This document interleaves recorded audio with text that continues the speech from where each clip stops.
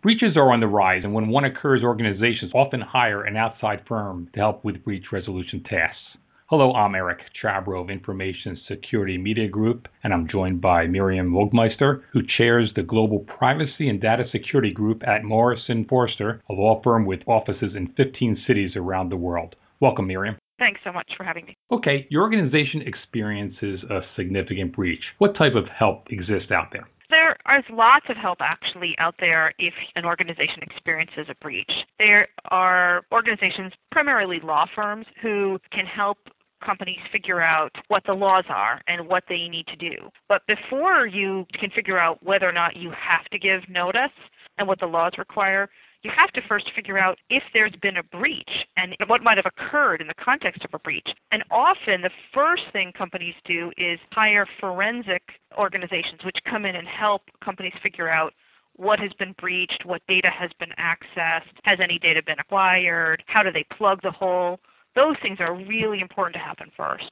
Often you want that work to be done under attorney-client privilege. Frequently, companies retain a law firm, and then the law firm retains the forensic company to make sure that that information remains confidential. And why is attorney-client privilege important? Unfortunately, what happens is that organizations have a breach, they give notice, and frequently they then are sued in litigation. And if the litigation is anticipated, which one can anticipate often that there will be litigation following a breach, the very candid conversations you have about the complexities and vulnerabilities of your system are not things which you would want to have exposed in open court. You try and keep those discussions confidential while you work out remedying whatever the problem is. That's the first thing, forensics and law firm. What would be the second? The first thing you've got to do is figure out what's the nature of the breach. What information was compromised? How do you fix the hole? Once you know who, what, when, why, where, right, the facts, you then work with frequently law firms to figure out, okay, I have this kind of data that was accessed in this particular way affecting individuals who live in these countries. Do I have an affirmative obligation to give notice?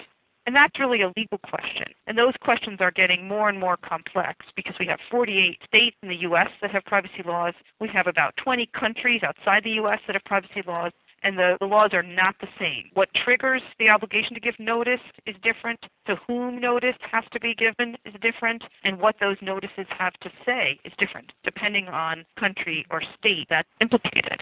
Many organizations definitely need some kind of outside help. And in addition to law firms, there are also organizations that can help you once you've decided that you do have an obligation to give notice, to create the letters, to send the letters, to staff a call center, because many states require that you set up an 800 number that individuals can call to find out information about the breach. And also many organizations that experience a breach, particularly one involving credit card information or Social Security numbers, provide free credit monitoring. And so there are also organizations that can help with that. What would the last group be known as? Breach response organizations. What are the key steps to assure that investigations and resolution activities go smoothly? The first is you have to be very organized. Most organizations already have a breach response plan, so they know who are the key players within their organization that need to be involved following a breach. So those are fairly important documents and procedures to put in place, because the time to figure out who's responsible and who has authority to hire one of these outside firms is not when the breach has happened. You really want that stuff squared away first. The other thing to remember is just because you bring in an outside firm to help you doesn't mean they can run the process for you. It's very important that there be someone within the organization that's responsible for ensuring that the investigation and the response process moves forward. Many companies, if they've had a significant breach, set up a daily call of all the key players. So every day at 10 o'clock, everybody gets on the phone to make sure that everyone is doing exactly what they need to do and everyone's fully briefed. Another key step is to keep a chronology. One of the things that's very important is that organizations need to show that they have taken the breach seriously and have acted diligently, trying to both resolve any breach of their systems and also move expeditiously to notify individuals or government authorities, as the case may be. It's very important that somebody, the best is if it's a lawyer, actually keep the chronology of when government and then all the steps that were taken to respond to that breach. And why is that important? That's important so that you can demonstrate that you responded appropriately and expeditiously to the breach. So this will help you in case there's some kind of civil litigation against you? Well, or also if a regulator asks you a question, all of the statutes say you need to provide notice as soon as reasonably practical, without undue delay. They all have that kind of language in them, and you need to be able to demonstrate that you really did act without undue delay, and you really did give notice as soon as possible based on the facts that were presented at the time. Well, what other obligations would a client have? In many states and countries, you have an obligation to notify your regulator. So in New York State, you have to notify the Attorney General. In New Jersey, you have to notify the state police. In Germany, you have to notify the Data Protection Authority. And in some countries, you have to notify the Data Protection Authority first before you notify individuals. In other places, you have to notify the individuals and then notify the state authorities. In addition to notifying individuals, there's an obligation to notify regulators. And there's also an obligation under U.S. law, under many of the states, if the breach is significant, to notify the credit bureaus. Is there certain ownership of that plan within an organization?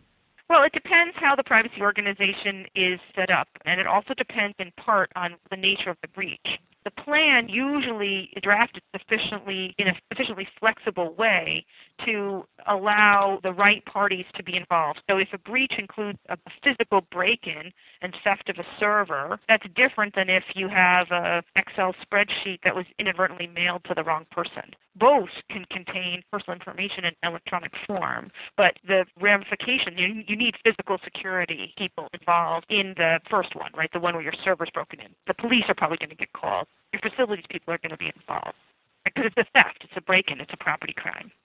The second one, where you have an inadvertent email with an Excel spreadsheet, is a different set of people that need to be involved. Probably your IT people, maybe HR, maybe customer relations people. It's just a different set, and so you definitely need to have a plan sufficiently flexible. But in all of those situations, you're going to need somebody from legal, somebody from IT, somebody from some kind of, some security role. You almost always need somebody from HR. You almost always need somebody from corporate communications. These significant breaches really touch all aspects of your organization. What potential pitfalls should be avoided by organizations? I think the most important thing to avoid is waiting. There has been enormous criticism of organizations that have waited 10 days to give notice. I think giving notice in 10 days after a significant breach is outstanding. It often takes companies 10 days just to figure out what happened. Particularly, people think, oh, well, if you're breached, it should just be so easy to figure out what happened and who was implicated and whose data was affected and what data was affected. But that can actually be really quite complicated. I think that the mistake companies make is they sometimes don't move expeditiously enough. You really need to find out that it happened, get the right people involved, and very quickly move to give notice if that's what's required, because the amount of tolerance the public and the regulators seem to have for delay is lessening. Thank you, Miriam. Thank you. I've been speaking with Miriam Wogmeister, Chair of the Global Privacy and Data Security Group at the global law firm Morrison Foerster. For Information Security Media Group, I'm Eric Chabrow. Thanks for listening.